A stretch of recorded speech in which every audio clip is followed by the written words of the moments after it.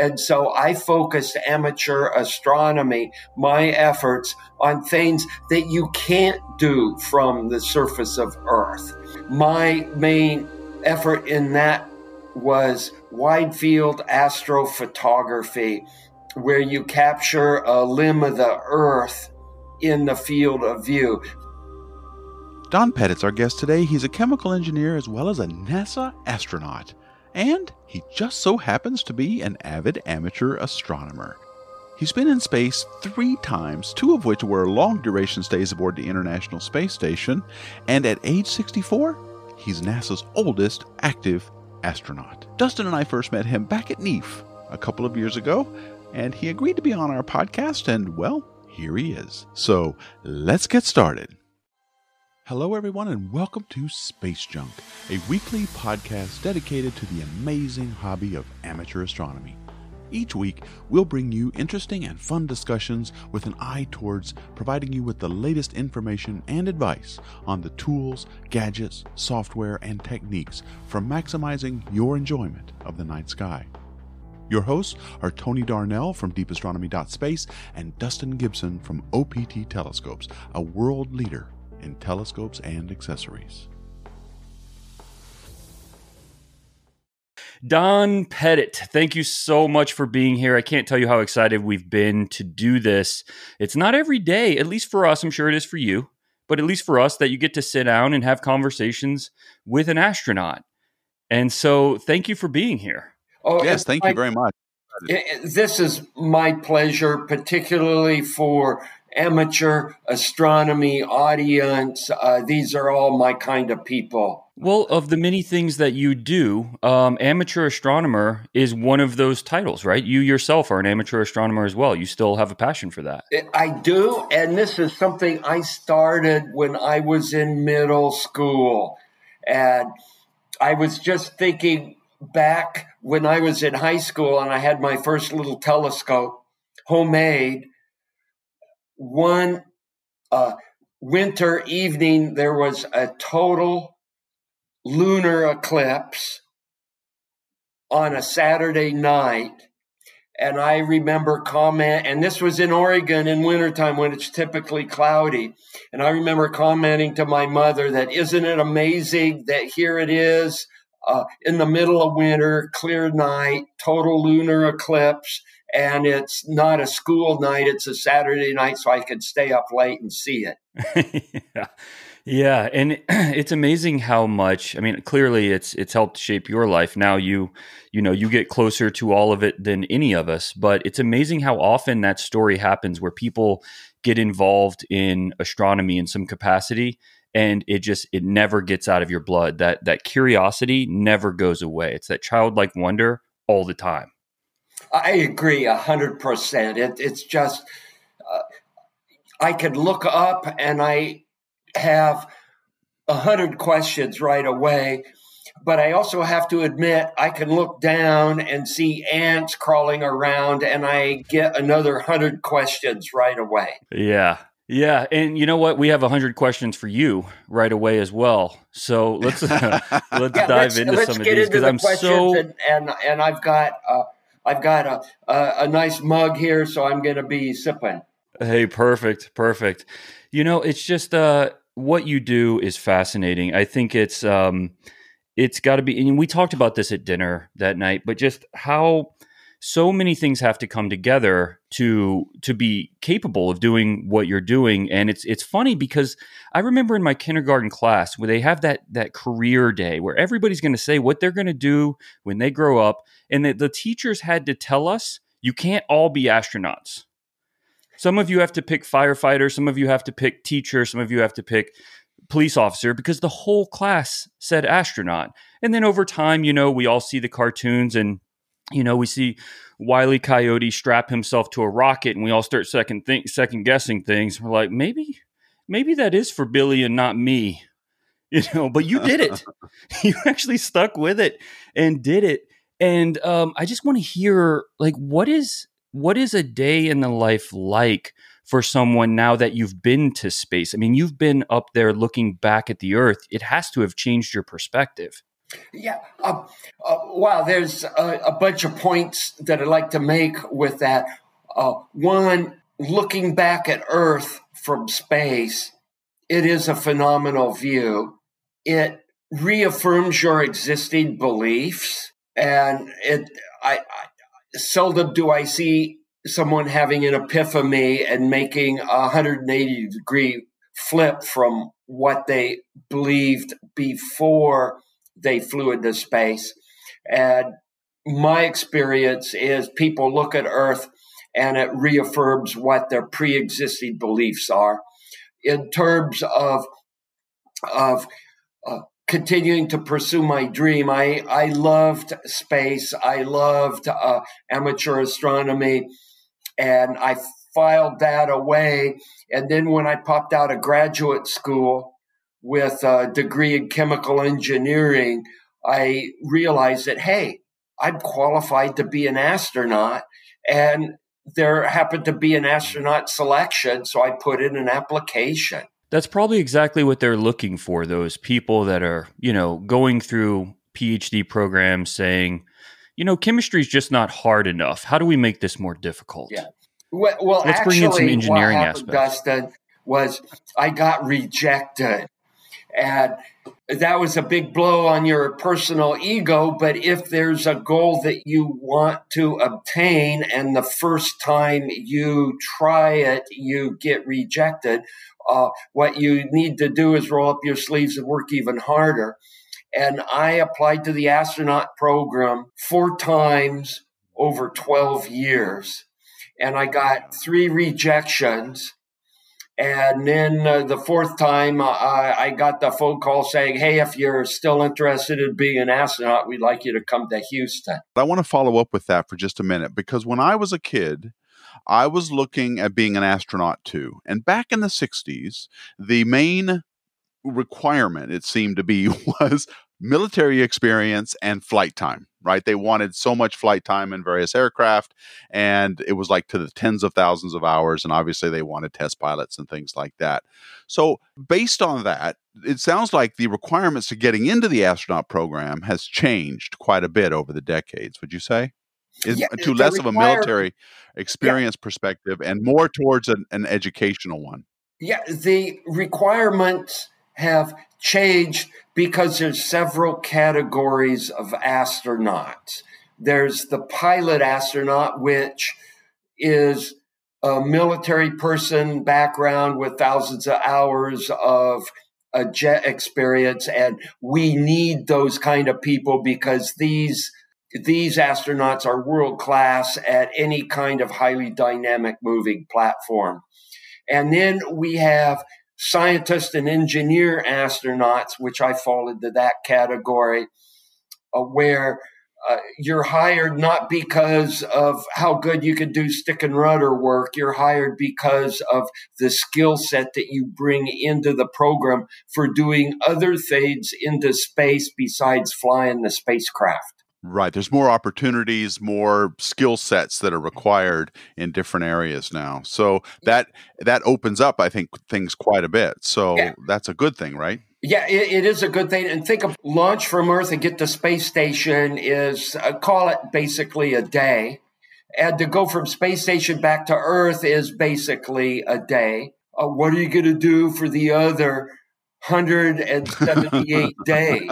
And what you do is that military guy experiments. And so now in our space program, we need more than ever people who live and breathe and think science and engineering, as well as we will always continue to need the people who live and breathe and think stick and rudder work. Even if you go in because of the academic, openings, like what Tony just mentioned, I feel like there has to be, and maybe there's not, maybe I'm wrong, but there has to be this separation because it's also extremely exciting. Like I almost imagine, an engineer on a roller coaster where everybody else is just having a blast, hands in the air, and the engineer's like, well, we're going to go into this 12-degree bank here at 40 miles an hour. And like it's, they built the thing, they understand it, and they just feel it differently. Is space travel, or is going into space is it more of an academic experience still for you, or is it still just that exciting thing you imagine as a kid? It's going into space is both. You understand the physics and the engineering behind it, and then you still get a little bit of, hee-haw, look at that. Isn't that amazing? And to go into space and come back to Earth and not have had that very visceral human experience is to miss a good part of what the whole aspect of humanity going into space is about. Man, that's for sure. How does something like that change you? I mean, in what parts of your life has these trips into space changed who you are, or affected you? I guess is a better question.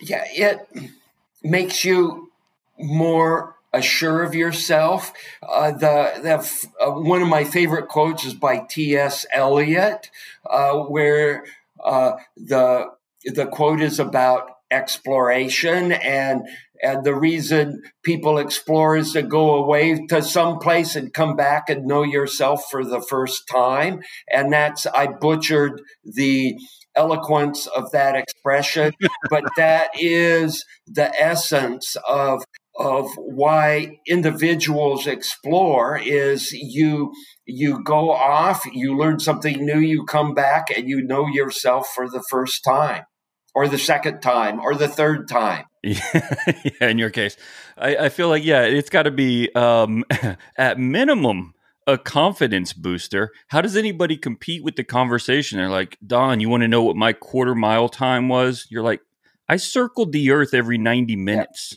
Yeah. I did 18,000 miles an hour. In those kinds of conversations, I like to listen to other people's stories, and I add my own when asked. Were you very affected by that idea that this planet is our home and it's one of the few places we've got, well, it's the only place we've got to really make a go of it here? What thoughts go through your head during those times when you're in orbit looking at the Earth? Well, one of my observations, which is sort of contrary to the current thinking, when I looked at Earth, for the most part, you can hardly tell that there are human beings on the planet. Most of the time, you look at ocean, and when you're over land, it's really hard to tell a city area from some volcanic ash flow on the edge of the continent. Nighttime is a little different, but daytime Earth, I find it's difficult to tell that human beings are even on the planet. And what occurred to me is Earth is the steward for human beings, not the other way around. And planet Earth is happy to go on with or without humanity. And it's up to us to figure out as human beings how to interact with planet Earth so that we do not become just one more fossil layer eroding from some cliffside. Yeah. And that would suck. That's the end result of the thinking process that I went through is the same, in that we as human beings need to worry about surviving on planet Earth. And there are certain things that we need to take care of in order to survive. But Earth will be happy to go on with or without humanity. And it's not so much that we take care of Earth. We have to have a behavior that's commensurate with how Earth is taking care of us. I think that's such an important and such a sobering thought. And I would imagine that perspective, looking back at the planet, where you get to be a spectator instead of a participant, probably does feel that. I mean, I can't, I've never been to space. I can't imagine what that really is like. But, the closest I can recall ever having this realization that we aren't like built into our surroundings. It's not all here for us. Was the first time I got on an airplane when I was a child, and you get up high enough to where you can just see the shapes of the farms and all of the land masses, the mountains, and all of this stuff. And it was this exciting but also terrifying feeling, realizing exactly what you're talking about, almost this existential realization that's like, wow, I'm a visitor. I'm here and I get to participate, but this is all so much bigger than what I ever imagined. And I would imagine that getting up into space, that realization hits you, even harder. Yeah, it does. And another aspect is when you look out just within our solar system, you realize that Earth is a garden spot. If there is such a thing as a Garden of Eden, we are already on it. We are already there.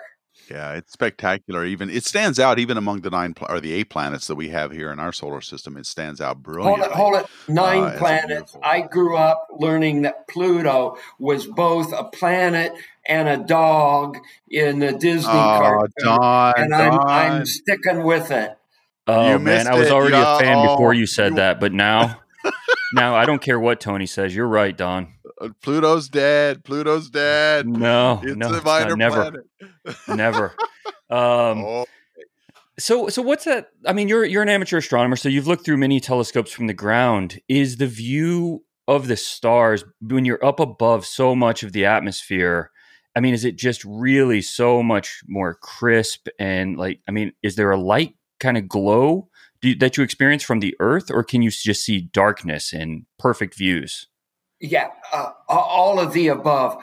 The night sky, the night part of your orbital pass can be really, really dark, and you see brightness in the stars and particularly colors in the stars that you just can't resolve when you are on the surface of Earth. And just an example, a casual photograph of a night sky from station, if the spiral galaxy of Andromeda happens to be within your field of view, it just shows up like this big fuzzy ball, even if you took it with a wide angle lens. And that doesn't happen on Earth, primarily because of light scattering in Earth's atmosphere and the effects of light pollution. So the star field, the visual star fields from orbit are just phenomenal. I can't imagine. And I would imagine, though, that you probably spend as much time as possible exploring that. Do you have downtime in space? Do you get to be a little bit of a tourist? When you live and work in space for 6 months at a time, you can't work at the intensity that we did on a 10-day shuttle mission. And you have to have off-duty time. It isn't that you have spare time, it's off-duty. It's more of a military concept. When you're on a vessel, you're never really you never really have free time. You're either on duty or off duty. And when you're off duty, you could be called on duty at a moment's notice. And it's the same kind of thing when you're living in a spacecraft. And during your off duty time, which we have every day. I mean, we work about 14-hour days, 5.5 days a week. And so what do you do after you're off duty on a 14-hour day? You can set up in the cupola and do amateur astronomy. And what do you do on your 1.5 days off a week? Well, again, you could set up and do amateur astronomy or whatever else is available for crews to do when they're off duty on station. So do you have access to any kind of telescope equipment or cameras that you can do anything with, or what kind of amateur astronomy can you do from the ISS? To do amateur astronomy on space station, you have to be a bit creative, and we don't have telescopes, And you need to ask yourself, what kind of amateur astronomy should I do on station? And to go to space station and say, take a picture of Jupiter, which maybe is in the same realm as a picture of Jupiter taken from Earth, you have to ask yourself, why would you do something on space station that you could do almost as good a job on the surface of Earth? And so I focused amateur astronomy, my efforts, on things that you can't do from the surface of Earth.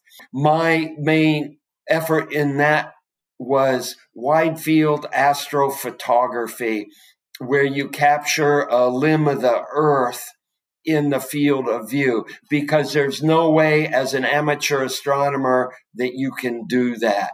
And when you do the wide field astrophotography and you see stars cycling through because of your orbital motion, and there's the large and small Magellanic clouds. And then the next thing you see is a spiral galaxy in Andromeda, and then on and on and on.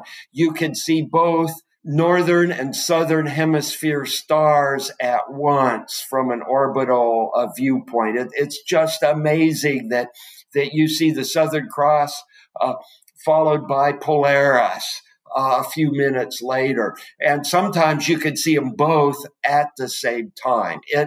So that's how I focused my amateur astronomy. And I used the equipment, the photography equipment that is on space station just for natural documentation, ranging from 14 millimeter wide angle lenses to 1200 millimeter telephoto lenses.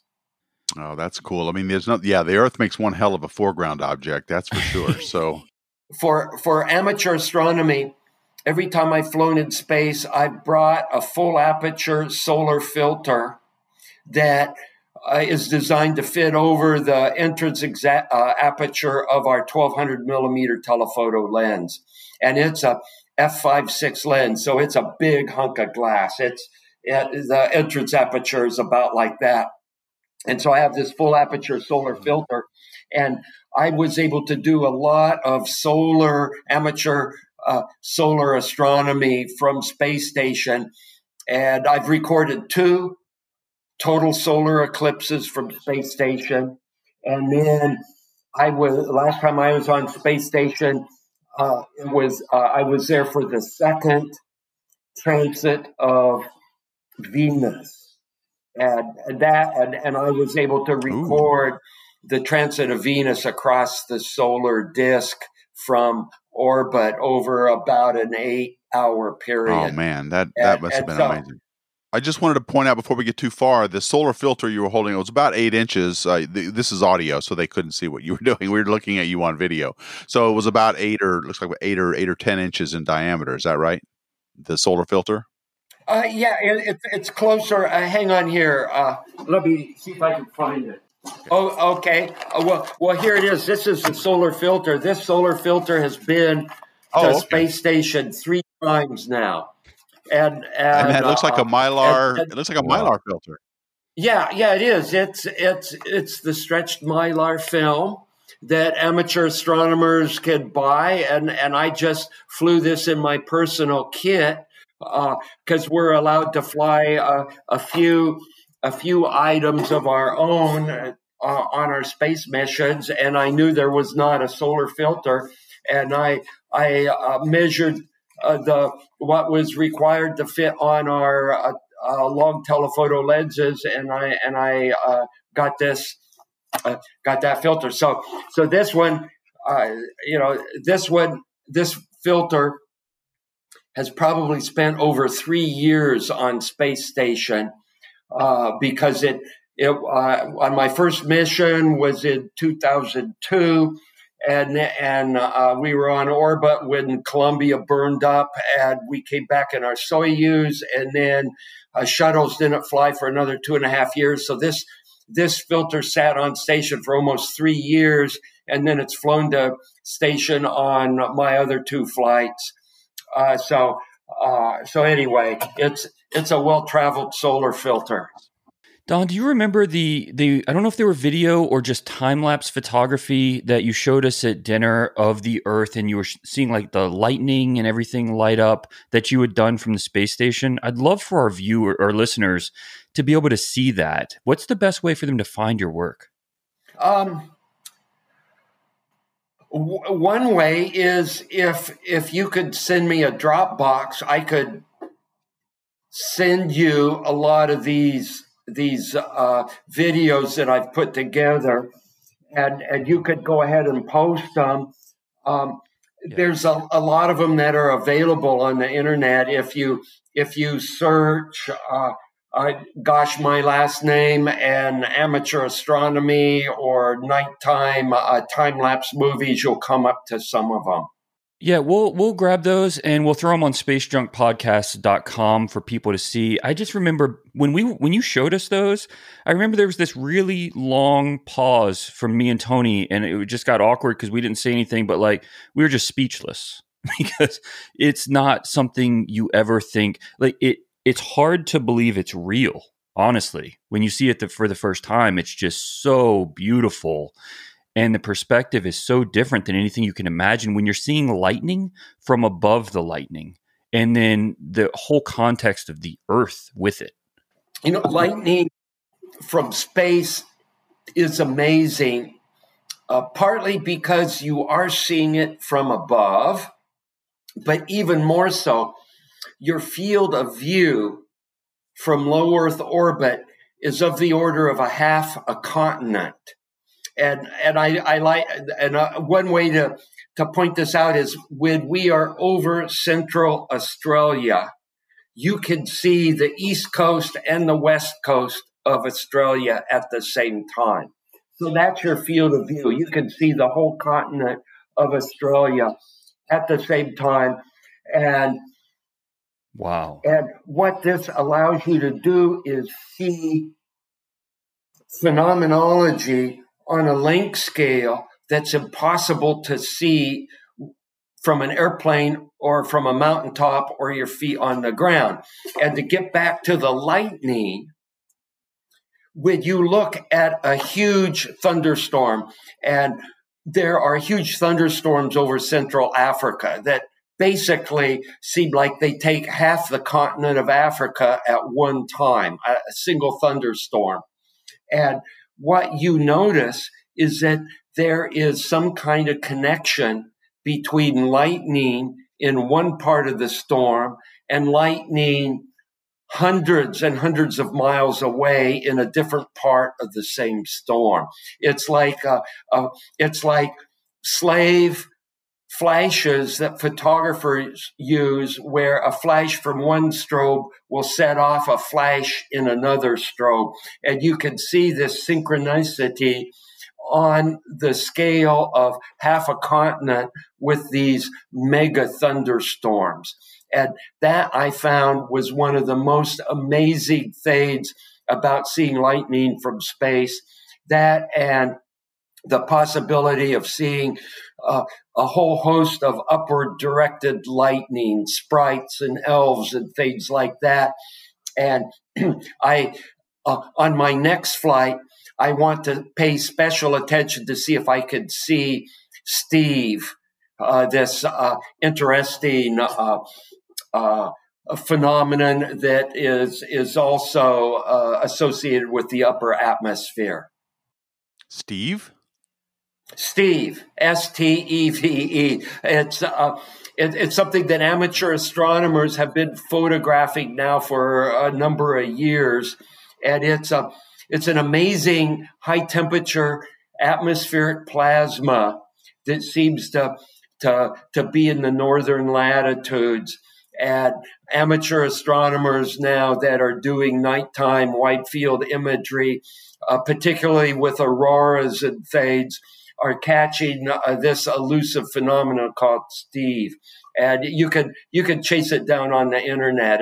And I would love to be able to try to record this phenomenology from a space station. So that is makes Steve a lot an more acronym, sense. or is that really what they call it? Is Steve an to be acronym? honest, I don't know. It maybe it's both. I've never heard of this thing called Steve. I haven't either. Oh, yeah, okay. I didn't understand either when you were talking about the majesty of the lightning straight into, I'd love to visit with Steve. And now I want to visit. When I go up next time, I want to see Steve. And I'm like, wait a minute, did I hear that right? I've never heard of it either. That's that's amazing, and we definitely will, because I agree, Don. We've got to show people those videos that you have. They are mind blowing, and so we'll put those up on Facebook Put them on our website. Yeah, we'll have to have a large file transfer protocol because they're too big to email, and unless you dumb the resolution down, and you don't want to do it. No, definitely. We'll post full resolution, because they were truly, one of the most incredible things I've ever seen. Just absolutely gorgeous and terrifying at the same time. I guess I don't find them terrifying, but one thing I do want to talk a little bit about the making of these videos. They're time lapse, so I would set up a full FX sensor camera to do intervalometry, a picture every half a second or a picture every second. It seems to be a good frame rate for your orbital velocity. And it also allows enough exposure so that you can record the low light level. And so I one night pass, you may have 3,000 individual FX sized images, and then they get downlinked. And what I would do is I would do a dark frame before each sequence and a dark frame after each sequence, because the camera warms up, and we get quite a bit of cosmic ray damage on our detector arrays over time. And the dark frames have much of that detector damage.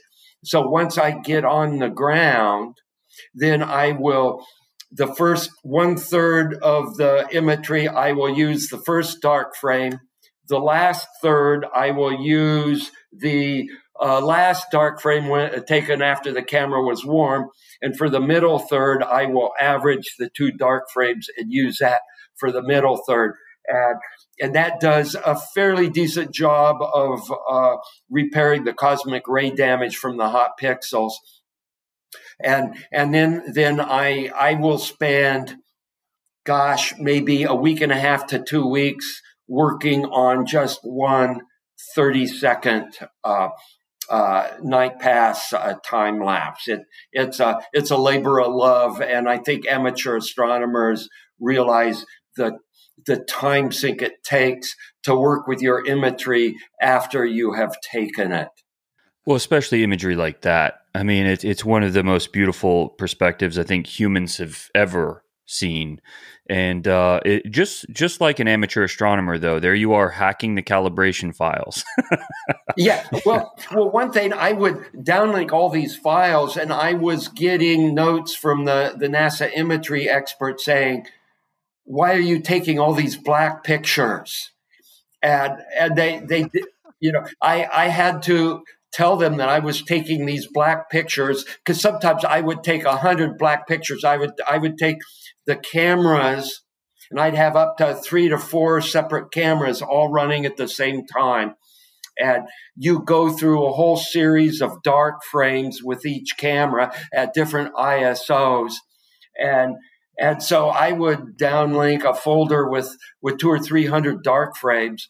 And they were just curious as to why I'm taking all these pictures with the lens cap on. And so these dark frames are buried in the NASA archives. And I know what to do with them, but most people do not understand the value of these dark frames when you are using them to correct for cosmic ray damage on nighttime imagery. Yeah, I think our listeners will very much appreciate that you did that calibration. in amateur astronomy, it's it's one of the first things you come across when you start taking images is calibrating those files, especially with dark frames because of the long exposure. So Yeah, and I I think that experimented with flat fields and quickly decided, at least at the time, that flat field calibration was not necessarily the best way I should spend my time collecting data. I would be better Amen. off to take more pictures out the window than collect flat fields. So you need to cut your losses to decide what is the low hanging fruit for digital imagery from an amateur astronomy point of view when you are presented with a rare opportunity. Well, great, Don. Now we can't do photometry on your images. Thank you for not taking flats. Yeah. Yeah. It's like a running joke that I never take flats on any of my images. So I hear you. I hear you, Don. So you mentioned that the sensors undergo additional stress because they're in space from the cosmic rays. What's happening biologically? Like, do you have worry? Because I think about this because of all the hype for jumping straight to Mars. I always assumed we would spend a lot more time on the moon first, and I think that we should, because there's so much to learn about how our bodies are going to handle being, outside of the protection of the Earth, the Earth's magnetosphere. And so is that something you worry about being in space? Is what's happening any damage to your cells? Yes and no. The radiation level, particularly in low Earth orbit, is a moderate because you're still well within Earth's magnetosphere, and that deflects a lot of the higher energy stuff. And it deflects a lot of the solar protons and solar electrons. And so the radiation level in low Earth orbit is not the same as what you would have out in deep space, say, for example, orbiting the moon. And it's a tractable level. I've spent over a year in space, and my lifetime dose, I could probably spend another 2.5 years in space before I would get to my career radiation dose level. So it's not as bad as you may think. And what I find is, as a biological creature, for the most part, we can repair our radiation damage.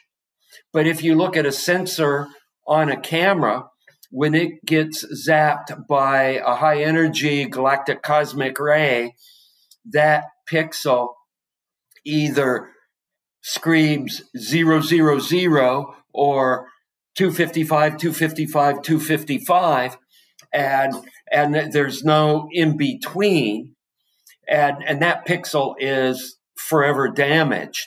And after about 6 months, a standard FX camera sensor will have accumulated significant cosmic ray damage where the images, if you want to do big enlargements, start to show degradation. And after a year, we typically replace all our camera bodies on orbit with new cameras.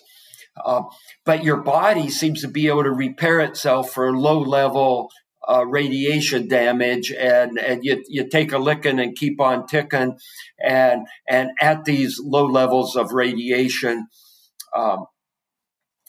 So at least in low Earth orbit for 6-month missions, there doesn't seem to be a lot of issue with human beings and radiation. Once we start returning to the moon, particularly for longer duration missions, and going elsewhere like to Mars, that could be a different story. What's your longest stay been? My longest stay was like 193 days, a little bit over half a year. Yeah, I'm still an active astronaut, which means we do all the training. And like I said earlier, I'm spending about 2 days a week actively training. So, 2/5 of all my time is just working on training and keeping your flight skills up. And then the other 3/5 of your time, you're doing a ground, some kind of a ground technical job. So I'm still actively training. I'm still an active astronaut. While we're on the subject, can I just ask real quick about Artemis? Are you hopeful that you'll be on Artemis, or will you be? Are you be on the ISS team, or what are your thoughts on Artemis? Things like that. I love the concept of Artemis. I love the concept of returning to the moon and then going beyond. And every active astronaut in the office is eligible for Artemis missions. And it doesn't mean that every active astronaut will fly on Artemis, but we are all trained up and we are all qualified to fly on any of the spacecraft that NASA has in their inventory, or commercial spacecraft, or on Russian spacecraft. So in some respects, we're like mercenaries. We'll fly on any spacecraft that happens to be on a launch pad, and we can walk on. So that means at SLS if you want to be, or you could be on SpaceX, one of those Falcon Heavies maybe, or something like that. So we have people cool. in the office training on all the different variants of commercial spacecraft. And then I've already been doing evaluations on Orion ascents. So there you have it. And currently our lunar lander program is not far enough along so that we know what the cockpit layout is going to be and what the control parameters are going to be for doing a lunar descent and landing. And when we have that degree of fidelity in our lunar landers, then we'll start training on that. Right. That's still very early on. They haven't selected yet, I think, what that's even going to look like. So, well, I don't care who you are, going into space has got to be just a little bit nerve-wracking, right? So I wanted to ask you about how your family and what does your family feel about all of this, and what's it like when you're getting ready to go up into space? Are you guys like, super, like, is everybody scared, or what's the feeling like just prior to going up into space and the effect that it has on your family? My family backs what I do 100%, and they think it's cool that I'm still an active astronaut and I could get another space mission. And so that is an essential aspect of being an astronaut, is you have to have buy-in for your whole family. And the emotions do run a little, they're a bit on the intense side when you say your last goodbyes and walk out to the rocket. Human beings seem to be well equipped for doing that. Humanity has been doing this as individuals for millennia. So it's just a different venue. It's the same human story, but a different venue. Instead of getting on a ship or a horse and riding off, you're getting on a rocket. And human beings are well equipped for doing this, and so are our families. It's a lot. It's a lot to ask of anyone. It's even more to ask of yourself. Why do you do this? What made you decide? I mean, you had finished your PhD and you could have done other things. You could have done whatever you wanted. Why do you do this, Don? I think the best answer to a question like that was coined by Sir Edmund Hillary, because it is there. When asked why to climb Mount Everest, and that it's part of the frontier. It's some place where humanity needs to expand into for places to live and resources to use. And that is just so fundamental to my being, the fabric of who I am, that given the opportunity to fly in space, I'll fly in space. And that's what I want to do, because it is the frontier. The answers are not in the back of the book, and you have to figure things out for yourself. And that is,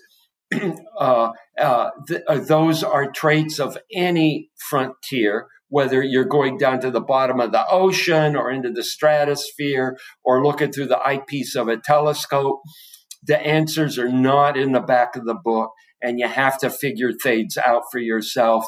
And when you do make a discovery, it enriches your mind and tickles your imagination and is a metric. Exploration is a metric for how viable your society happens to be. This is what I love about NASA, is I think that NASA's accomplishments come with the most capitalized W in the word we. You know, like we landed on the moon as humanity when NASA made that happen. And these big things, I mean, the missions you're talking about in the future, we get to celebrate that as humanity, as if all of us are doing it. And the reason is it's right at the edge of what we get to call human potential and capability. And I mean, you're literally living your life pushing that boundary further. And I think it's the most incredible thing that we do as humanity. But I love that NASA is committed to these missions that are so right there on the edge that if it's an accomplishment, it's just by default an accomplishment for the capitalized we. I agree with what you just said, Dustin. It all falls under the realm of a frontier. And unlike a lot of frontiers on Earth, when you go down into the ocean or when you go into space, human beings cannot go there. We're not innately meant to be there. And you have to take technology with you to provide you with all the things you need as a human being in order to survive. And going down into the bottom of the ocean is that way. We don't have gills. We don't have scales. We don't have fins. And we need to take mechanical accoutrements with us in order to go into the ocean. And we need to do the same thing when we go into space. So it's this amazing blend of technology that allows us to go someplace where human beings were not innately meant to be. And that is one of the traits of frontiers today. Okay, Don, I want to thank you so much for taking time out to talk with me and Dustin. This has been a very exciting time. We could go for days on this, but I know that you have to, we only have your time for a short period, but I want to thank you for taking time out to spend time with us. And we hope maybe you might consider coming back for another podcast recording. Yeah, it doesn't hurt to ask. I can talk about this kind of stuff for hours, particularly if it involves amateur astronomy. I would be honored to do another podcast. Don, just thank you so much for making the time to join us on here. It's fascinating what you're doing. We'll make sure that we get those videos up for people on spacejunkpodcast.com. I really think that that's something people should see. We very much appreciate you doing what you do and for joining us for this hour. Thank you. Bye now. On behalf of Dustin Gibson, I'm Tony Darnell. Thank you so much for listening. And as always, keep looking up.